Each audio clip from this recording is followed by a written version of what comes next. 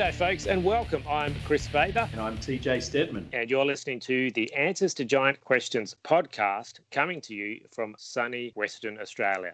G'day folks, welcome back to another episode of the Answers to Giant Questions podcast, the show that tackles your questions about the biblical giants.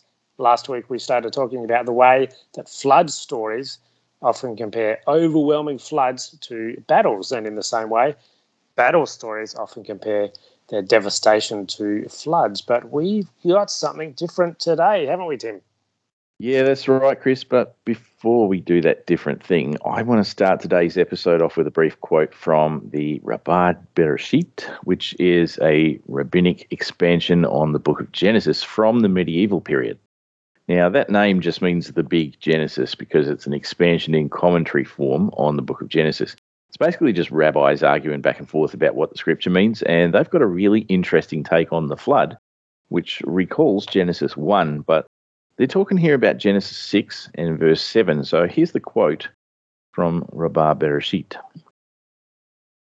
"And the Lord said, I will blot out man." Rabbi Berechiah said in the name of Rabbi Abba ben Yamah, "It is written, let the waters be gathered together." The Hebrew there is yikavu, into one place. He's quoting Genesis 1 verse 9. That means, let there be a measure set for the water. As you read, and a line shall be stretched forth over Jerusalem. And the word for line there is keveh. You can hear the similarity with yikavu. And he's quoting there from Zechariah 1 verse 16. All right, so I'm just going to interrupt the reading here. We've got more to read, but just to explain what's going on there, Rabbi Berechiah has noticed a parallel with what's happening in Genesis 1 and what's happening in Zechariah chapter 1. And in this, he sees something of a connection between that idea and what's going on in the flood story in Genesis 6, because that's what they're actually commenting on. So the gathering together, that is the yikavu of the waters in Genesis 1 verse 9, expresses the idea of tension, while the collective waters are pulled or twisted together. It's about the expectation of something that's going to happen. Think of a rubber band being pulled tight, and that's a bit easier to understand when we look at the word in question here from Zechariah. Again, from the same root, where the stretching, the keveh, stretching the measuring line, describes string held in tension, and there's this expectation that something's going to happen. So he's basically saying that the waters were brought together in one place back in Genesis 1 because of what was going to happen later in the flood. So this is really interesting because Zechariah uses a lot of military language, including the repeated reference to Yahweh Sabaoth, the Lord of Armies. You also have these 4 divine horsemen who represent God's military patrolling the land. After the desolation of Jerusalem, we have this time of peace, followed by restoration or a new creation in Jerusalem. It's fascinating to see how the minds of the rabbis work and how they make these connections, especially when you see how they connect creation with the land of Israel. You really should read Zechariah to see what they're doing with it. I'll continue the quote now from Rabbah Bereshit. Rabbi Abba ben Kahana explained it in Rabbi Levi's name thus: "Let the waters be gathered together for my purpose, so as to perform what I will one day do with them." So here the rabbi is building on that idea of expectation and a purpose that's going to be fulfilled when this situation of tension is resolved. He continues, "It is as if a king built a palace and tenanted it with mute people who used to rise early and pay their respects to the king with gestures, with their fingers and with their handkerchiefs. Said the king, if these who are mute rise early and pay their respects with gestures, how much more zealous would they be if they possessed all their faculties? Thereupon the king tenanted it with men gifted with speech, who arose and seized the palace, asserting, 'This palace is ours.' Then let the palace return to its original state," the king ordered. So basically in this story, the king says, hey, go get those guys who couldn't talk and bring them back to the palace. They might have been mute, but at least they weren't trying to take me out. Yeah, it's kind of funny, actually. Yeah, I did get a bit of a laugh out of that. Anyway, the rabbi continues. Similarly, at the beginning, the praise of the Almighty ascended from naught but the water. As it is written, from the voices of many waters, the mighty breakers of the sea. And he's quoting Psalm 93, verse 4 there. And what did they proclaim? The Lord on high is mighty. Said the Holy One, blessed be he. If these, which have neither mouth nor speech, do thus, how much more will I be praised when I create man?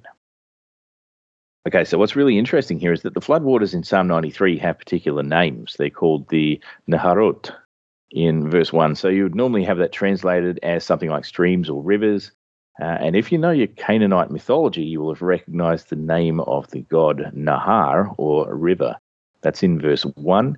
But the quote here comes from verse 4, which uses Mishpareh, which is a reference to cosmic waters every time it gets used in only 5 places in the Bible. I'll give you those examples. 2 Samuel 22, verse 5, for the waves of death engulfed me, the torrents of destruction terrified me. Right, so it's talking about death and destruction. It's not actually talking about water. Psalms 42, verse 7, deep calls to deep in the roar of your waterfalls. All your breakers and your billows have swept over me. Okay, we have that language of the cosmic deep here. We're talking about chaos and that kind of thing. Then we have Psalm 88, verse 7, your wrath weighs heavily on me. You have overwhelmed me with all your waves. Again, a situation when we're not really talking about water. We're talking about being under the judgment of God. Psalms 93, verse 4, greater than the roar of a huge torrent, the mighty breakers of the sea, the Lord on high is majestic. That's the one being quoted by the rabbi there. And then we have Jonah, chapter 2, verse 3, when you threw me into the depths, into the heart of the seas, the current overcame me. All your breakers and your billows swept over me. And you'll remember that from when we talked about Jonah recently. So we've definitely got some cosmic language here, some references to divine beings involved, and the rabbis are connecting this all back to the flood of Noah's day. And I bet most people never would have thought that kind of thing was in there where they could make those kind of connections. That's why I love reading this stuff. There's so much to learn. And as we keep reading in Rabbah Bereshit, we'll see how it comes together. So I'll continue with the quote. But the generation of Enosh arose and rebelled against him. The generation of the flood and that of the separation of tongues arose and rebelled against him. Thereupon the Holy One, blessed be he, said, let these be removed, and the former come in their place. In other words, get rid of the people and bring the waters back to cover the earth. Hence it is written, and the Lord said, I will blot out man. What do they think, that I need armies? Did I not create the world with a word? I will utter a word and destroy them. Rabbi Berechiah said, surely I created them from the earth. What dissolves earth? Water. Then let the water come and dissolve the earth. And that's the end of the quote. Now, you might have wondered about that mention of the generation of the separation of tongues and the reference to water there, and that's because there's a rabbinic tradition that water was employed in the destruction of the Tower of Babel. Anyway, I'm not going down that rabbit hole here because we're already way too deep in a rabbit hole as it is. I did mention that in my book, though. Anyway, I wanted to introduce that to you just to show a bit more evidence that the idea of tension between the powers of the cosmos and the flood being talked about in military terms is not a novel idea. And although the rabbinic material comes from the medieval period, as I mentioned earlier, we can take this right back to the 8th and 7th centuries BC and still get these kinds of connections. You might not be hearing anybody else talk about this, but it isn't a novelty coming from me. It's a really interesting discussion, and I'm sure we've got plenty more to say about that as we continue our study of the flood story. But before we do, let's talk about Noah's Ark, because we're getting into that part of the story that describes its construction. Oh yeah, that's what we were going to talk about, wasn't it? Got a bit sidetracked there. Okay, let's talk about Noah's Ark. Finally, let's have some fun. I'll tell you what, I've got some drawing paper and some crayons. So we start by drawing a big box, right? And I guess it's going to be made of hardwood with a little cabin in the middle, and there's lots of animals, right? We can't forget those, of course. Okay, and specifically big animals from the African savannah. Yep, tick, very important. And a couple of kangaroos, penguins, got to have penguins. I'm just going to draw a couple of little blobs here on one side, and that's all the bacteria and weird little insects, right? Nobody really likes them, but we do need them, and we can't miss those out. And done. Yeah, got to catch them all. Well, before you get too carried away there, mate, I thought we'd better read the text. So Genesis 6, verses 14 to 16. So make yourself an ark of cypress wood. Make rooms in it and coat it with pitch inside and out. This is how you are to build it. The ark is to be 300 cubits long, 50 cubits wide and 30 cubits high. Make a roof for it, leaving below the roof an opening 1 cubit high all around. Put a door in the side of the ark and make lower, middle, and upper decks. All right, so we'll stop there. I guess the first question to ask is, what is an ark? Isn't it a big wooden box like the Ark of the Covenant? From what you're reading there, sounds like a big rectangular thing.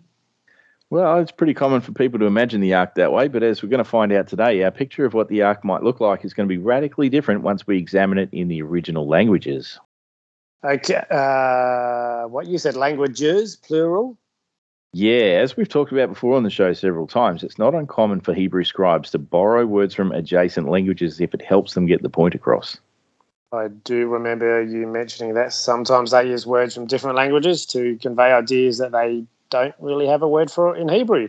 Gives it a certain je ne sais quoi. Yeah, that's right. So that's going to be something to keep an eye out for as we go through the reading today. Noah gets instructed to build this thing, and exactly what it is that he's building is communicated in that very first word. We have come to know it as an ark, but the word there is tabah. The tabah, as it's called in Iraq, is a big floating basket, kind of long and rounded at each end. We get our English word tub from the same root, like your bathtub. And that won't be a surprise to anyone who knows the story of Moses. He also spent some time in a basket, and the scale was different, but the construction was the same. What do you mean the construction was the same? Isn't the ark made out of timber? The basket that Moses was in didn't get made out of cypress wood, right? No, you're right, but then Noah's Ark didn't either. But it says right there in the text, it's very specific. It actually says cypress wood. Ah, you got me. Well, yeah, it does say that in English, but we're not reading English. Actually, now that you mention it, I seem to recall that other versions of the Bible do call it something different. In the King James Version, it says gopher wood, I believe. Yeah, that's kind of weird, isn't it? It is. And what is gopher wood anyway? Funny you should ask. People have been trying to figure that out for centuries. The rabbis actually taught that Noah spent 120 years growing cedar trees for the construction of the ark, but then you look at the translations and it seems nobody has arrived at any kind of agreement. So what hope do we have then? Well, remember what we were just saying about languages and how the Hebrew scribes have a tendency to borrow words and make them fit. Yeah. When the King James Version used the term gopher wood, they were basically just transliterating the text because they didn't know what to make of it. So they just picked it up and dropped it in there as they found it without making any changes. But the assumption from most commentators is that it's some otherwise unknown Hebrew word. You only find it in this one place in the Bible. But that's the thing. It's not Hebrew. Most people have been trying to find a Hebrew word that would tell them what kind of tree it was, and some people even speculated that it would most likely refer to some kind of tree that is extinct, or the language has changed so much that we can't trace the name back to the original. But it turns out that we just weren't paying attention to the broader use of the root behind this word, gopher. Before I get into that, though, it's probably helpful to consider the word for tree. In Hebrew, there's no distinction between a living tree and any part of the tree or anything made out of the parts of the tree. Like, we talk about trees, but then if you cut a tree down, you have a log or a branch or whatever, and then if you put that through the mill, you get timber. You've got wood. We have all these different words. In Hebrew, you don't get that. There's just one word. So, eitz is that word, and it applies to everything from living trees to the wood your kitchen table is made of. Even the cross of Jesus Christ would have been referred to using the same word that they used for tree. As it says, cursed is anyone who hangs on a tree. So in the text, we have eitz, gopher, eitz, which because of that repetition gives the sense that we must be talking about some particularly impressive kind of tree. And early interpretations of the word gopher preserve the idea that this derives from the wood having some kind of resin or sap in it. I'll tell you why they thought that in a minute, but if you're a European translating something into the King's English, faced with the task of trying to figure out what kind of tree it is, chances are you're going to imagine something you're familiar with. That's how we got cypress wood in the text. The cypress tree, or pencil pine, as you might know it, is quite widespread through the Middle East and Mediterranean regions, and if you're familiar with that particular tree, you'll know all about that sticky sap that you can quite easily get all over your hands if you touch one. It's a bit stinky, not very nice. So the gloss in the text that substitutes gopher with cypress is based on the idea of resin in the fibers of the material. Actually, the idea of resin in this text is related to the coating on the material rather than the material itself. But that word, gopher, is related to something else. It's actually connected to something we were talking about earlier when I mentioned the generations of Noah. So a few weeks ago I mentioned that. And I talked about the way that that word translated as generations comes from the Hebrew ger, literally to go around. The idea with gopher is to be curved or to bend, to move in a circular fashion. And as it turns out, the cognate terms would be kupu in Akkadian or kafar in Arabic, both of which are words for the round boats made of reeds, known to the English-speaking world as coracles. Although most coracles outside of southern Mesopotamia had animal skin instead of woven reeds. So this isn't solid wood. And when we remember that the word for tree is the same word used for any plant or plant material, it suddenly seems kind of foolish to be thinking about timber construction, because if the word for tree can refer to any plant or part thereof, you can understand how it also gets used to talk about reeds growing in the marshlands. And it's those reeds that are actually used historically for the construction of the basket or boat known as tabar in Hebrew. They actually do use timber to construct the frame for the vessel, but typically the actual body of a Mesopotamian watercraft is made from reeds, not wood. And that word appears to have been borrowed from the Mesopotamian flood stories because tabar doesn't have any roots in Hebrew. So when God says, build a tabar out of gopher wood, he's basically saying to build a boat out of curved boat wood. All these terms are getting a bit confusing, though. Are they all the same? Well, the terminology evolves over time. In Sumerian, the boat is called gishma, or wood boat. Later in Akkadian, the equivalent would be elepu. These are very early general terms for boats. The shape doesn't matter. You also have in Sumerian, magur, which relates directly to that term in Hebrew that I mentioned earlier, literally to go around. So this is the boat that goes around. From this, we get the Akkadian makuru. The earliest makuru vessels were actually long, pointed at either end, curved out in the middle, kind of like the shape of an almond, and that's how it's described in some of the earliest flood stories. In the Sumerian one, it's just a boat, there's no description, but later the boat needs to have a particular size and shape, and the makuru gets exaggerated to the point where it's gotten so wide that it's now completely circular. Picture a round boat like a coracle, which, if left uncontrolled, will spin its way downstream. So these boats are circular. Other round boats include the Iraqi kupa, also known as the kafar in Arabic. That's where we get the word gopher in the Hebrew Bible. Then you have another Akkadian word found in Babylon, which is tabu. The biblical equivalent to this is tabar, and that's the word we find translated as ark in Genesis and as basket in Exodus. Now, the difference between a tabu and a kafar is basically the shape. The kafar has to be round, but there's no requirement for other boats to conform to a particular shape. That means that the Hebrew tabar isn't circular. And that's clear enough from the instructions given to Noah anyway, but it is definitely a point of difference when compared against the vessels described in Atrahasis and Gilgamesh. So gopher wood isn't really a thing then? It's totally not a thing. It's not a species of tree or a type of wooden material. It's a technical term used in boat building. Okay, but what about that sticky resin that you were talking about that's associated with that term gopher, right? How does that fit in if we're talking about reeds and bulrushes and that kind of thing? Now, getting back to the boat building, that's what they used to stick it all together. You need something sticky that'll dry hard, and you could probably try that with the sap from pencil pines like we were talking about with cypress wood, but I think you'll get a lot more mileage out of pitch or bitumen. And there are no shortage of tar pits in the Middle East where you can get that from. Once it sets dry, it's harder than nails. The Akkadians called that stuff kupru. Again, that has a linguistic connection back to the kupa, which is that round boat. So these are basically words that just mean boat stuff. Yeah, exactly. God's like, hey, Noah, go build a boat. What am I going to make it out of? Oh, I don't know, boat stuff? Oh, okay. See this part in the text here about making rooms inside the ark. That's an interpretive choice. If you take a very straightforward reading of the Hebrew there, the instruction is to make the ark using nests. And I mentioned way back in season 4, when we spoke about the line of Cain, that there's a relationship between that name, Cain, and what we find here in the text. The word Cainim means nest and derives from the idea of making something in which you preserve something precious. So obviously birds make nests to protect their eggs. Nests are made from a thatchwork of thin, flexible plant material, and it was the most common housing material used by people to construct shelters for their own families, especially in Mesopotamia. But as far as these boats were concerned, they were not constructed from thatch, but from coils of rope made out of the reeds. So kane is the word for reeds. You can see the connection. Here's an example of how that gets used. In Psalm 68, verse 30, rebuke the beasts that dwell among the reeds, the herd of bulls with the calves of the peoples. Trample underfoot those who lust after tribute, scatter the peoples who delight in war. Reeds were also the construction material of choice for the temples that were constructed at the top of ziggurats. Remember when we were reading Atrahasis that Enki speaks to the flood hero indirectly by talking to the reed wall, and he tells Atrahasis, who's listening on the other side, to tear down the house and build a boat.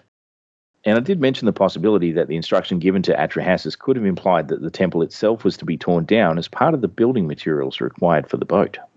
Okay, so what does that mean for the construction of the ark in the Bible? Well, it means that we should consider the possibility that the instruction was meant to convey the idea of doing exactly that, tearing down houses and possibly even a temple if there was one around in order to build this boat. So there weren't really any rooms inside the boat? Well, I wouldn't say that necessarily. I think in terms of practicalities, you'd have to divide the space into separate areas.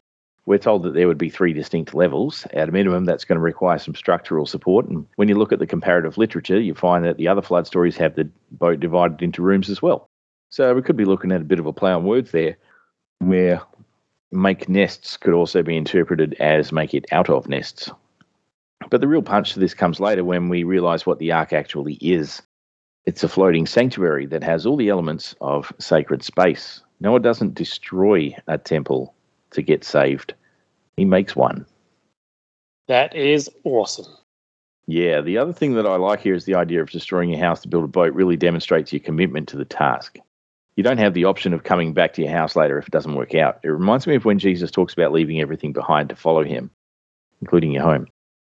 Now, have a look at this language used to describe the application of the waterproofing. We get in English words like coat or cover, and the implication is meant to be a kind of protection. The Hebrew there is vekaparta, literally to cover or to make atonement. And we see that again in the word for pitch or bitumen, which is Gopher.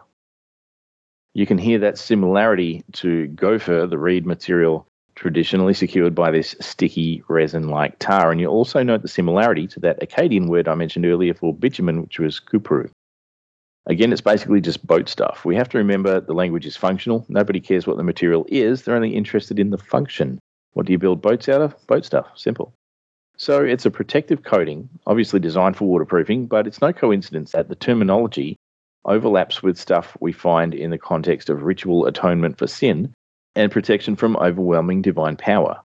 I'm going to try not to get all theological here. The translation inside and out could be rendered more literally as the house and the wall. The house implying the contents of the house, and the wall meaning the outside barrier. So it's interesting because it means that Noah's instructed to make atonement for the thing he's constructing and everything in it. That's not limited to the inner lining of the vessel, nor does it mean only human beings.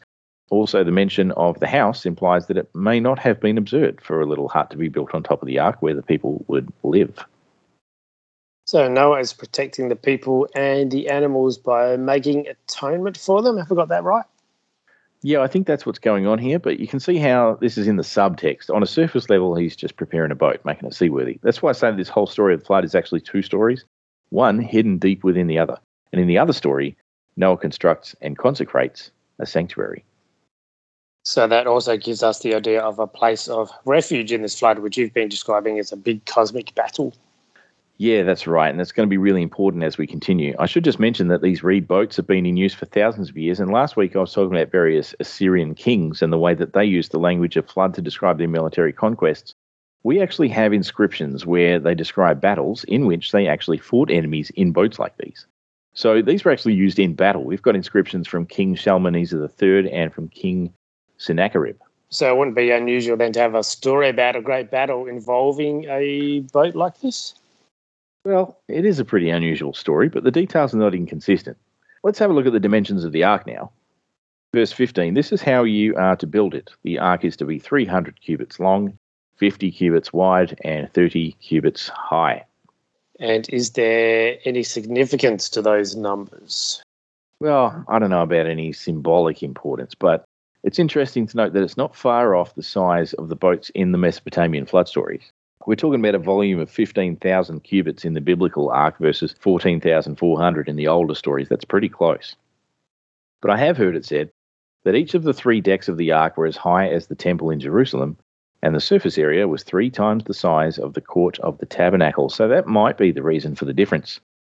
Well, let's go back for a moment to the interpretation of the shape. The earliest versions of the flood story give us a boat that is roughly shaped like a canoe. It's long and thin, pointed at either end, and wider across the middle. That slightly convex shape gets exaggerated in the Akkadian version, in which the ark is circular, like the coracles we were talking about earlier. By the time we get to Gilgamesh, we find that the ark has the same dimensions, but it's commonly understood to be square in shape. You could probably put that down to a simple misunderstanding where equal length and width were thought to reflect a square shape. But when you think about it, a circle also has equal length and width. That is a very good point. And then you get the biblical ark, which appears to be rectangular until you consider the round shape implied by that gopher wood terminology. Just because we get length, width, and height specified, it doesn't mean they have to be along straight lines. And that's a lesson we learned from the interpretation of Gilgamesh.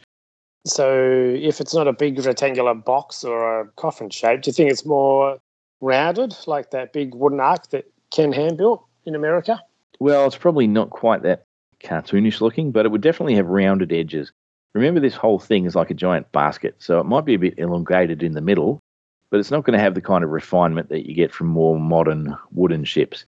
And again, until relatively recently, boats of this kind were still being made in the Middle East, especially in northern Mesopotamia, which is the area in question in the flood stories. Remember, we talked about ancient Assyria earlier. Back in the 19th century, these boats were seen being constructed on the banks of the rivers.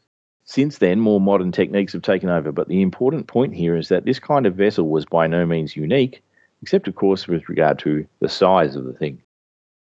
Yeah, I've been wondering about that. It's all very well to talk about a little basket for the baby Moses, but how do we know that a basket like that would actually work at the kind of scale that we are talking about for Noah's Ark? Yeah, that's a good question. As it turns out, people have tried to make their own replicas. Not you, Ken Ham. Actually, there was a team who tried to make one based on the information contained in the Epic of Atrahasis. I've mentioned before about the recently discovered tablet known as the Ark Tablet, which provided more detail than we've ever seen regarding the boat in that ancient Akkadian flood story. You can read about that in the book by Irving Finkel, which is called The Ark Before Noah. They made a scale model. It wasn't quite full size. According to their calculations, that wasn't going to work. But the one that they did build actually did float. Cool, so it wasn't just a replica built for show? No, they actually built it, put animals in it, pushed it into the water, floated around in it. It leaked a bit, but it worked. And I reckon that proves that if you had enough time and resources to practice a bit, you could probably get it right. I think Noah's Ark may have actually worked as a very real seaworthy vessel, and even if you argue that it might have been exaggerated in its dimensions, I don't think that really hurts the story. If you said to me the Ark couldn't possibly work unless it was 20% smaller, that's not going to make me lose faith in God. Yeah, that's fair enough. The fact that we can point to shipbuilding in the Middle East and find examples of similar craft should be enough to get us to take this seriously. Yeah, now here's where it gets really interesting. In some translations of the biblical text, you have the instruction to build a roof. And in others, it says to make a window. But the Hebrew text doesn't say either of those things. Okay, so what's going on there then? The word there in Hebrew is tzohar, and it means something like brightness or shining. Literally, make a brightness. It's connected with the idea of the noonday sun or the shining yellow colour of olive oil elsewhere in Scripture. Now, opinions are many and varied about what this means. Some have suggested a window in the side of the vessel up high just below the roofline. Some say it's a roof with an opening in the top to let light in, kind of like a skylight. Probably the most interesting interpretive option comes from the medieval period and Jewish rabbis who believed that the tzohar was a special kind of magical stone that could emanate light. Here's another short quote from the Rabbah Bereshit. We're back there again. A light shalt thou make to the ark. It's from Genesis 6, verse 16. Rabbi Huniah and Rabbi Phinehas, Rabbi Hanan and Rabbi Hoshea could not explain the meaning of Zohar. Rabbi Abba ben Kahana and Rabbi Levi did explain it. Rabbi Abba ben Kahana said, it means a skylight. Rabbi Levi said, a precious stone. Rabbi Phinehas said in Rabbi Levi's name, during the whole 12 months that Noah was in the ark, he did not require the light of sun by day or the light of moon by night, but he had a polished gem, which he hung up. When it was dim, he knew that it was day, and when it shone, he knew that it was night.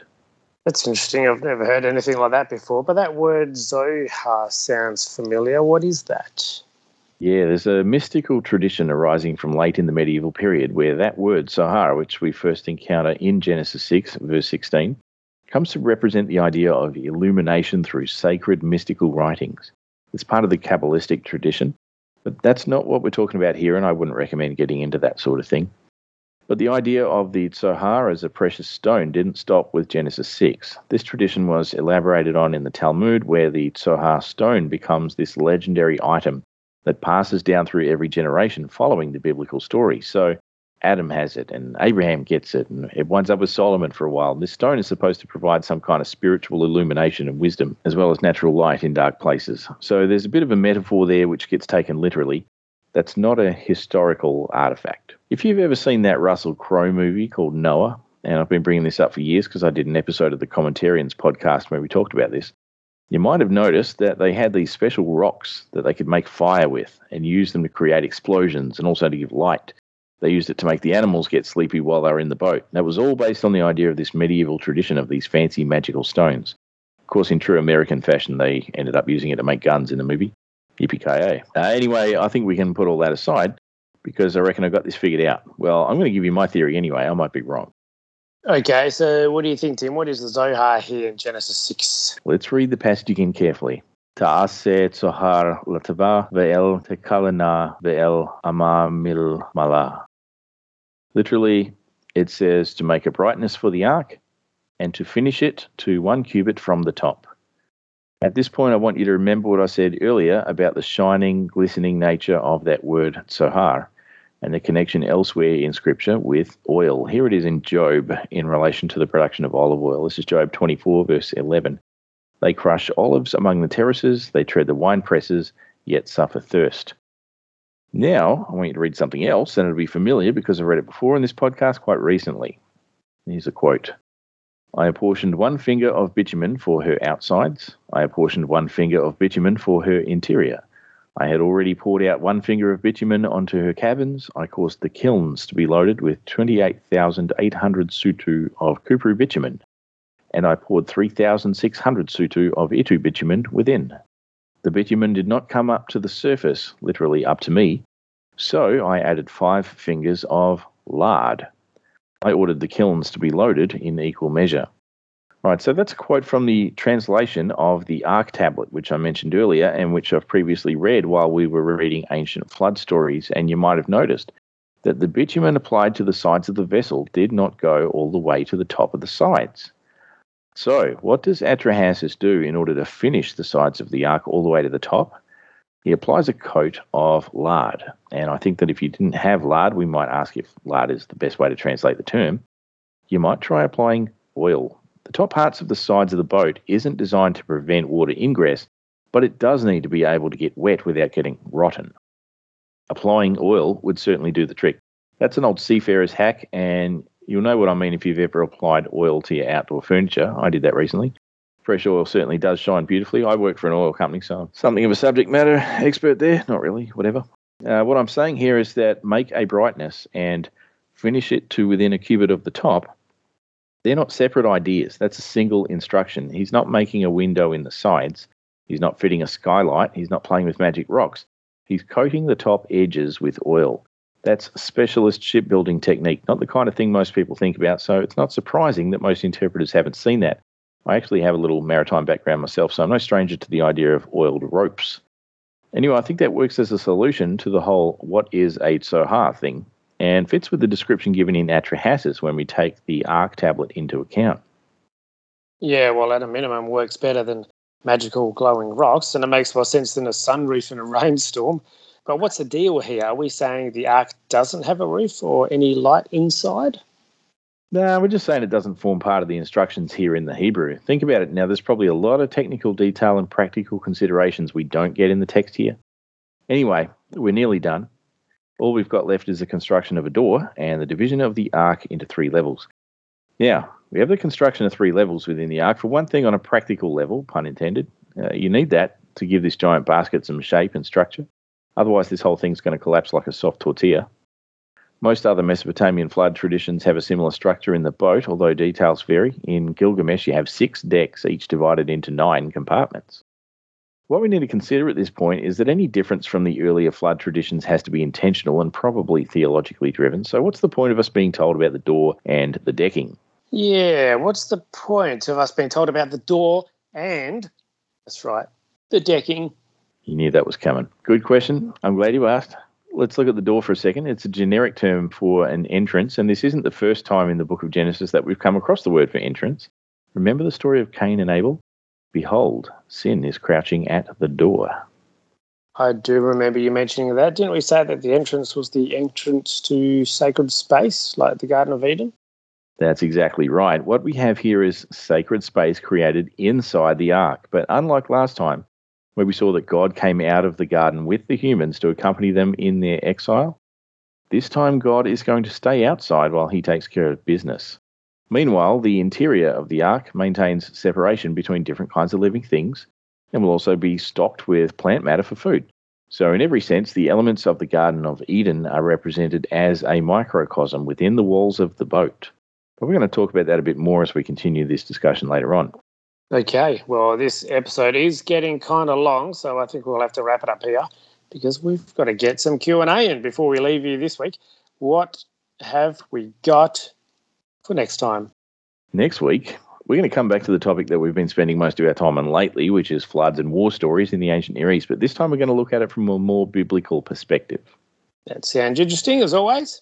Yeah, it might be a bit of an eye-opener for some of our listeners. Anyway, let's have the Q&A. I want to hear your giant questions. If you have a question about stuff you've heard on the show or somewhere else, something you found in your Bible, or just some general feedback you'd like to tell us and the world at large, here's how you do it. Head to the website giantanswers.com. I personally receive all your mail, and I will try to get to all of it. I love hearing from you, especially if I can help you get answers to your giant questions. All right. Daniel asked in the Fallen Angels and Nephilim group on Facebook, did all the world's animals fit inside Noah's Ark? If so, the Ark was almost half the size of the Earth. Just when I thought we might get through this episode without being too controversial, you drop this on me. I'm going to lose half my listeners here. That's the end of the questions. Anyway, what's so controversial about this? Well, Kris, in case you hadn't noticed, in the Western world, when it comes to the dividing line between these Christians and those Christians, it's usually the question of whether the flood was global or local. A lot of people seem to have an awful lot invested in this question. But I think that anybody who's been following this podcast since season 1 and is still listening can probably handle the straight talk on this one. We're going to talk more about the animals before the end of this season, but I can say a bit now. All right, let's have at it then. So the question presumes a global flood, and the biblical text does not require that for reasons that we're going to explore as we progress through the podcast over the next couple of seasons. If we are prepared to acknowledge that the story of the flood and Noah's Ark does not require a global flood, then we don't need all the animals in the world. Not only do we not need animals from other places further afield than Noah's backyard, we can actually bring that number down to something a lot more practical and require only the kind of animals that Noah might have found useful. We should also acknowledge that Noah's Ark is a very, very big boat. There's a lot of room in that. Even if the dimensions of the Ark were exaggerated, and I'm not saying they were, but we will keep that open as a possibility, there's still heaps of room inside. I know there are going to be all kinds of objections to this view, but I haven't got the time or space here to address all of that. We are going to get there over the course of the next couple of seasons. Some listeners will have the curiosity and the patience to see how that works out. Some are going to take what I just said and declare me a heretic. But as I say, if you've been listening this far and you're still with me, then I think you're prepared to hear it. Hopefully our listeners are up to the challenge. I think they are, Kris, although like myself, a lot of them are probably coming out of that old understanding as they rediscover historical Christianity. Contrary to what organisations like Answers in Genesis would affirm, the question of whether the flood was local or global is not a matter of scriptural authority. It's a matter of textual analysis, worldview and interpretation. Don't fall for the false dichotomy presented between the global flood and unreliability of the Bible. That's not a choice you have to make. What you're being presented with there is the slippery slope fallacy that says if you can't take the flood narrative strictly literally, then you can't take anything in the Bible literally. As I said, we're going to talk more about this as the podcast progresses through the relevant material in Genesis. Let's just be really clear about this. The idea that a global flood didn't happen is not an excuse to turn around and say that everything else in the Bible didn't happen either. I really need to get this through to people because particularly with regard to this question being posed here today, it means that nobody has an excuse to say that just because there were no kangaroos on Noah's Ark, then Jesus didn't die for our sins. You don't get to turn around and say, well, I guess abortion is okay then because there were no penguins on the Ark. So I guess we don't have to take anything literally. Nothing means what it says anymore. And I think if anybody's prepared to be really honest, they actually wouldn't believe in that kind of a slippery slope fallacy anyway. Yeah, and I think you're right there. I don't think anybody really thinks that way. Yeah, it's just an excuse from lazy fundamentalists, if I'm being honest, to avoid having to do any serious work in the interpretation of literature. And if you just want to pick up your Bible in English and read it at face value, that's fine. But this is where you end up. This is what you have to deal with. Where are the penguins? So I'm sorry, Daniel, it's not much of an answer to your question, but if you stick around long enough, you'll definitely get your answer. It's just going to take a lot of work to unpack.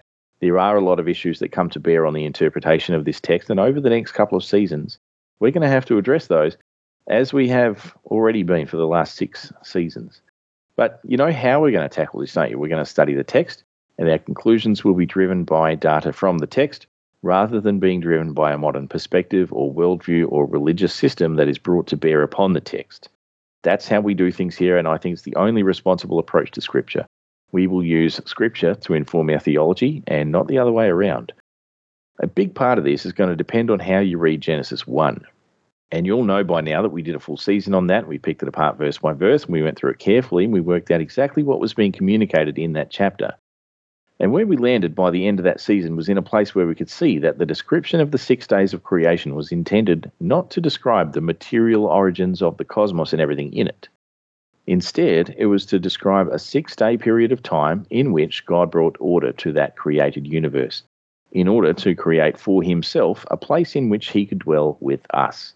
God's plan was always to make himself known to us personally and to enable us to have the opportunity to be glorified by him as we strive to imitate him. That's why it's so important that we understand what creation actually is in biblical understanding, rather than modern Western thought, because once you have all that straight, the whole issue of how to understand the flood becomes a lot easier. Suddenly we don't find ourselves trying to find ways to disprove everything we know about the natural sciences just because we want to keep bad theology from being destroyed by science. And I've said before that if the natural sciences are being done correctly and they demonstrate a truth that is at odds with your theological system, then it's time to evaluate your theology and see if you actually got that right in the first place. Because the same God who created the universe is the God who wrote the scriptures by the hand of his inspired messengers. So if there's any contradiction with what we observe in the natural world and what we read in the Bible, then our understanding of one or both of those things is incorrect. Daniel's right. If every species of every kind of animal that we know about in the world, and we'd have to include the ones we don't yet know about too, right? If they could all fit in Noah's Ark, then that boat would have to be far bigger than the one recorded in Scripture. And we don't even know yet if the boat really was that big, or if it was just that those numbers were chosen for particular reasons. I do find it interesting that the size of the ark is just bigger than the Babylonian versions, but only enough to give it that comparison to the temple and the tabernacle. I don't think that's coincidence. But I certainly don't think the size of the ark was designed to fit every kind of creature in the world. All right, Tim. Well, I think we better wrap it up there because this has been an episode of Biblical Proportions, and we're going to be talking about this for a long time yet, so we'll continue this discussion in future episodes. In the meantime, if you're listening to the show and you have a question you would like to have featured on the show, make sure you get in touch with us and send your question in. The best way to do that is to get on the website, giantanswers.com, and just use the form on the front page of the website to send us your question. Yeah, I might also mention that if you want to help us to keep doing what we're doing, there are a couple of ways you can show some support.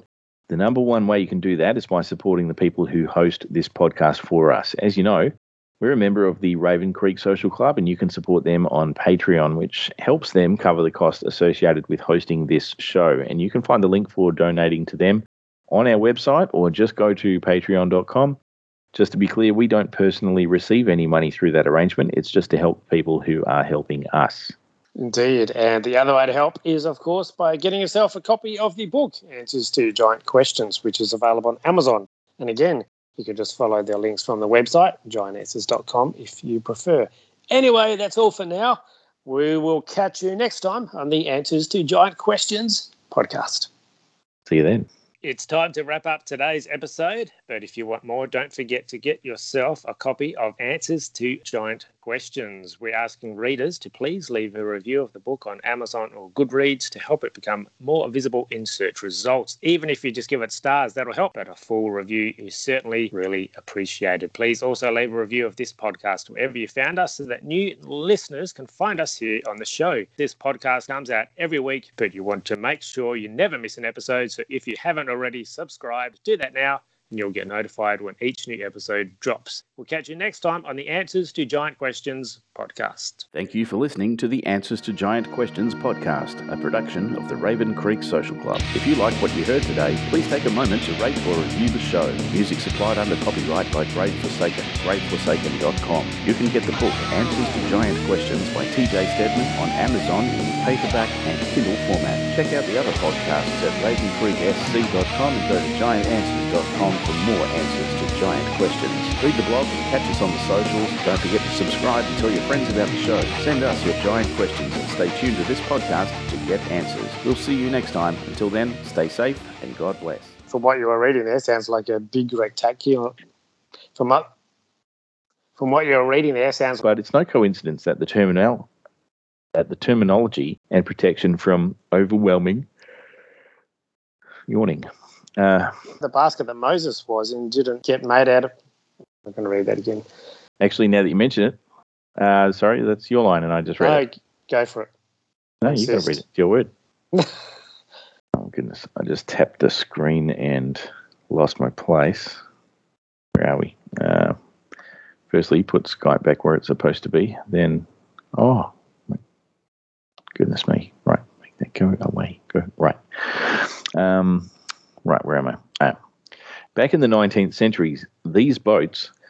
let me try that again. Back in the 19th century, these boats were still being seen...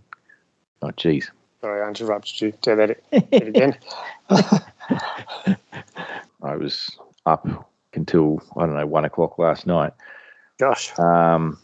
Madly just, I get on a train of thought and I just have to keep writing until I get that thought out. Yeah. And I came across something. It's an academic paper that I have referred to once before when I was writing the book, and it was very difficult to read it because the article, as it is accessible for free online, appears as basically scans of the pages of the book in which it was published. Right. And so when you've got some 20-odd pages and you're getting just like scans of the open book, like, they've stuck it in a photocopier, that sort of thing. That means that the pages are not in order anymore. Right. When you're looking at the scans. Yeah. So it was very hard to keep trying to find my place. And I ended up out of sheer frustration. And I mean, this to tell you how frustrated I was and also how dedicated I am. I had to fight with a printer that is designed for Microsoft, and I have a Mac. And I debated with the printer for some considerable time over ink level controversies and whether the printer actually did exist or not, according to other devices. For some time, and eventually prevailed and managed to print the entire thing, and then I folded all the sheets and stuck it together like a book. Nice. Yeah, wow. That is dedication. It was crazy. And after that, I was so tired, I just went to bed and didn't even read it. So I've got to do that. Have to work on a jingle and some music. Oh, yes. Well, you're a musician. No, not that kind. I don't sell out, man. I'm a purist. I suffer for my art. Actually, other people suffer because of my art.